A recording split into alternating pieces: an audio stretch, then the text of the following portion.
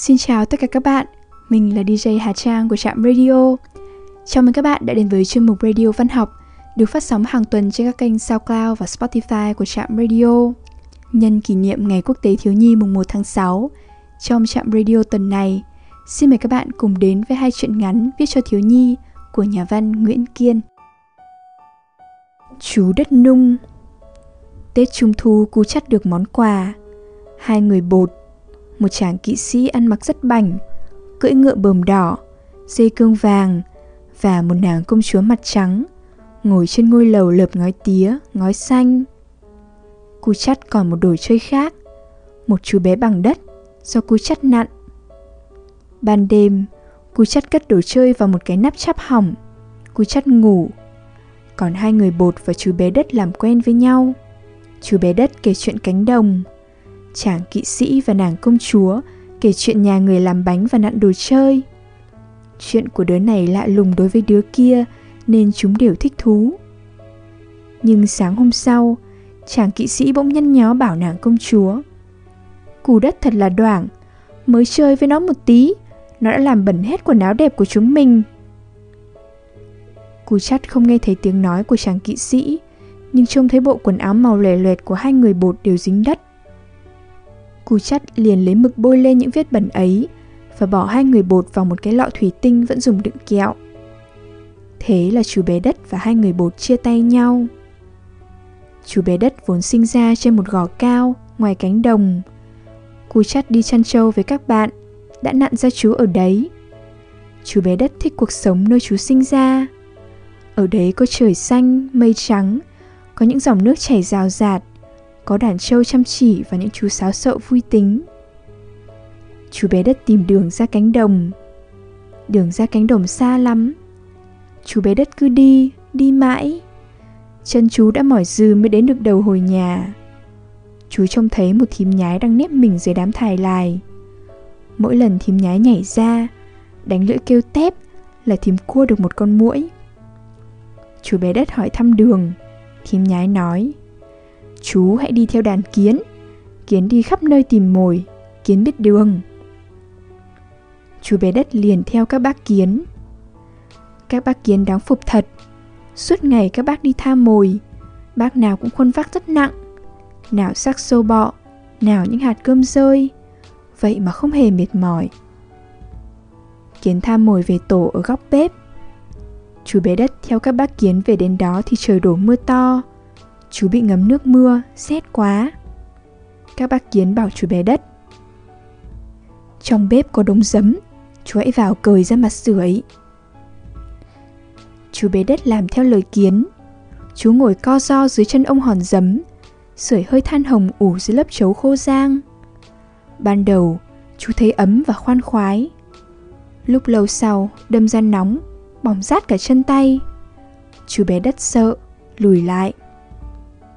Ông hòn giấm thấy vậy cười bảo chú: "Sao chú mày nhát thế? Chú mày là đất kia mà. Lão đây xưa kia cũng là đất. Đất không sợ lửa, đất có thể nung trong lửa." Chú bé đất ngạc nhiên hỏi: "Nung à?" Ông hòn giấm trả lời: "Chứ sao, đã là người cần phải cứng rắn, dám xông pha, làm được nhiều việc có ích." Chú bé đất nghe nói thích lắm. Chú vui vẻ kêu to: "Nào thì nung đi."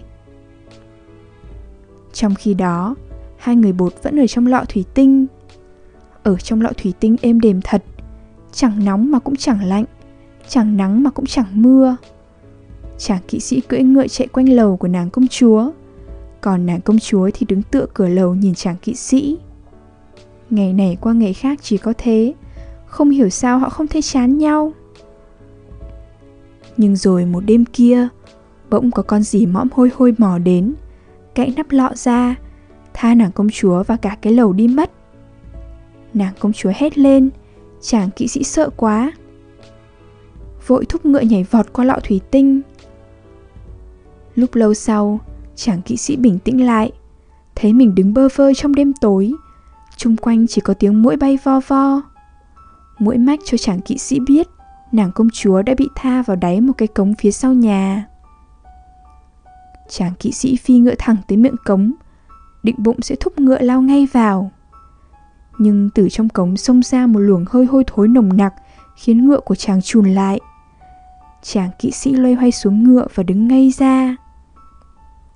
Trong cống có một con chuột cống già. Nó già lắm, lông đã trụi cả, nhưng rất giảo quyệt. Nó lừ lừ tiến đến gần chàng kỵ sĩ khờ khạo, làm ra bộ hiền lành, bảo chàng gửi ngựa lại.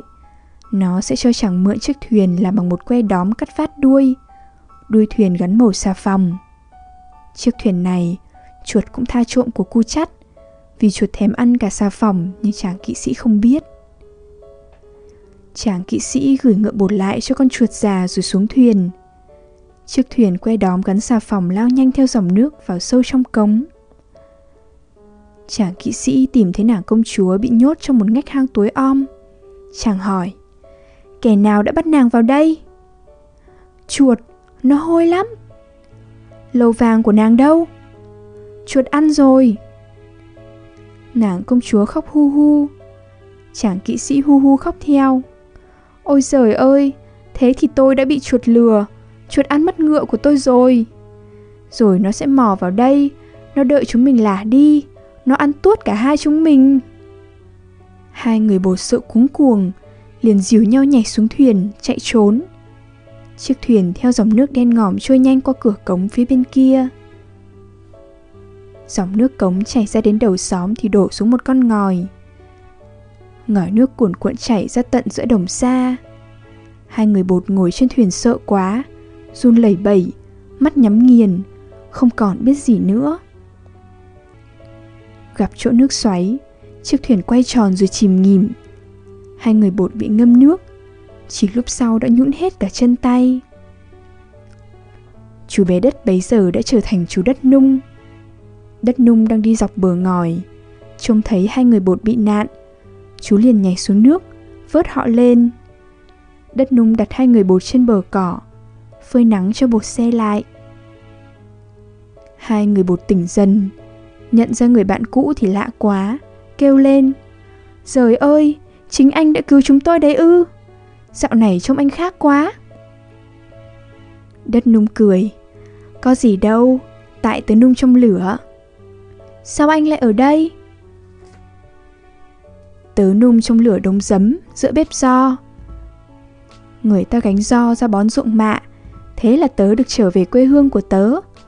Bây giờ tớ chẳng sợ gì nữa. Tớ có thể phơi nắng hàng đời người, hoặc ngâm nước hàng đời người. Nàng công chúa nghe nói phục quá, thì thào với chàng kỵ sĩ: Thế mà chúng mình vừa mới chìm xuống nước đã vữa ra. Đất Nung đánh một câu cộc tuếch: Vì các đằng ấy ở trong lọ thủy tinh mà.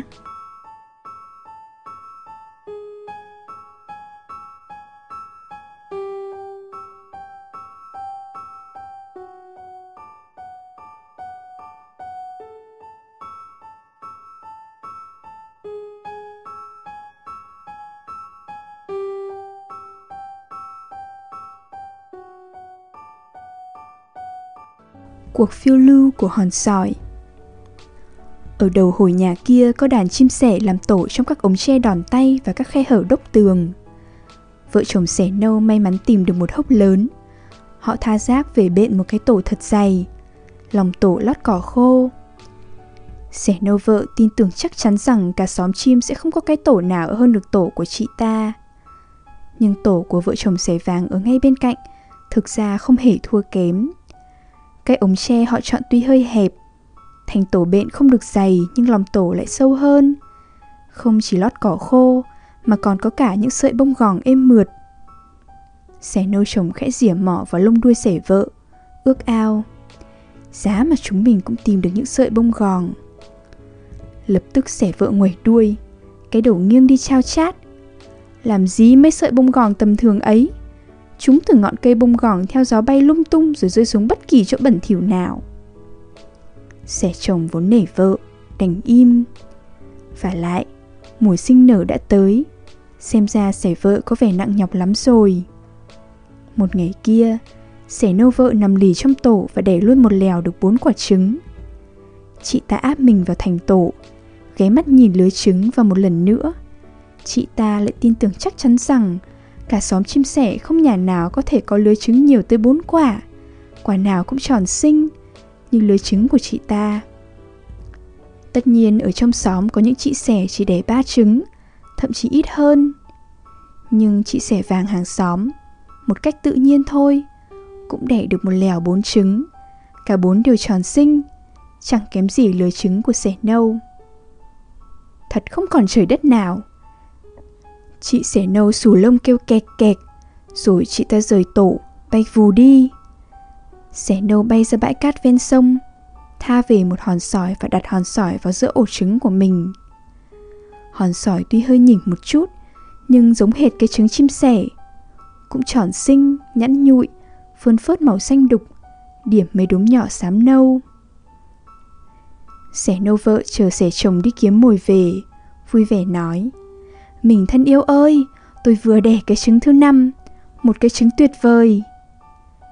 Sẻ chồng đụng mỏ vào hòn sỏi, cảm thấy có cái gì đáng ngờ, nhưng tính anh ta nể vợ, như chúng ta từng biết.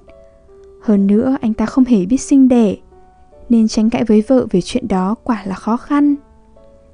Bởi thế sẻ chồng đành im lặng và chỉ còn biết nhủ thầm: "Thôi được rồi, mình cố nán chờ xem. Nếu quả thứ 5 đích thực là quả trứng, thì nay mai nó sẽ phải nở ra một chú sẻ non."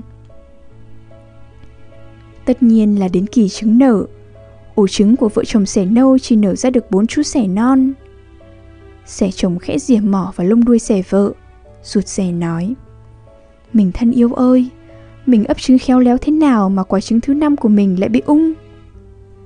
Sẻ vợ im, nhưng chỉ một lúc sau chị ta đã xòe rộng túm lông đuôi, cả hai cánh cũng xòe ra. Chị ta xoay một vòng và đột ngột nói: "Mình ngốc lắm, quả trứng thứ 5 do tôi đẻ ra đâu có phải là quả trứng. Nó là một hòn sỏi chính cống." Sẻ chồng tròn xoe mắt, há mỏ ra: "Trời đất ơi, mình đẻ ra một hòn sỏi? Tôi chưa hề nghe nói có chị sẻ nào đẻ ra một hòn sỏi." Sẻ vợ nhún người lên, khẽ kêu kẹt kẹt, vẻ như vừa chê trách, vừa thương hại anh chồng tội nghiệp. Và chị ta giảng giải, hoàn toàn thản nhiên: "Mình hãy tưởng tượng xem, nếu tôi không đẻ ra một hòn sỏi, thì trước đây làm sao tôi hơn được chị sẻ vàng với số trứng? Còn bây giờ, tuy chị ta cũng có 4 chú sẻ non như tôi, nhưng vẫn phải thua kém tôi một hòn sỏi. Rồi thiên hạ sẽ phải lác mắt đi vì tôi đã đẻ ra một hòn sỏi." Thiên hạ, ở những nơi xa xôi nào, có ai nghe đồn thổi mà bị lác mắt đi hay không? Tôi không thể.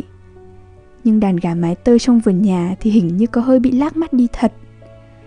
Các cô nàng phục chị sẻ nâu quá, hết bàn tán xôn xao lại rủ nhau đến sát chân tường hồi, ngếch mỏ nhìn lên xem bộ dạng sẻ nâu ra vào cửa tổ thế nào.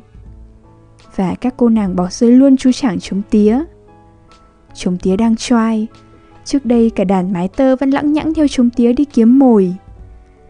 Thẳng hoặc có cô nàng nào lạc đi đâu xa, chú chàng chỉ cần cục cục là cô nàng kia lại chạy theo liền. Trống tía đâu có chịu cảnh mình bị bỏ rơi dễ dàng thế.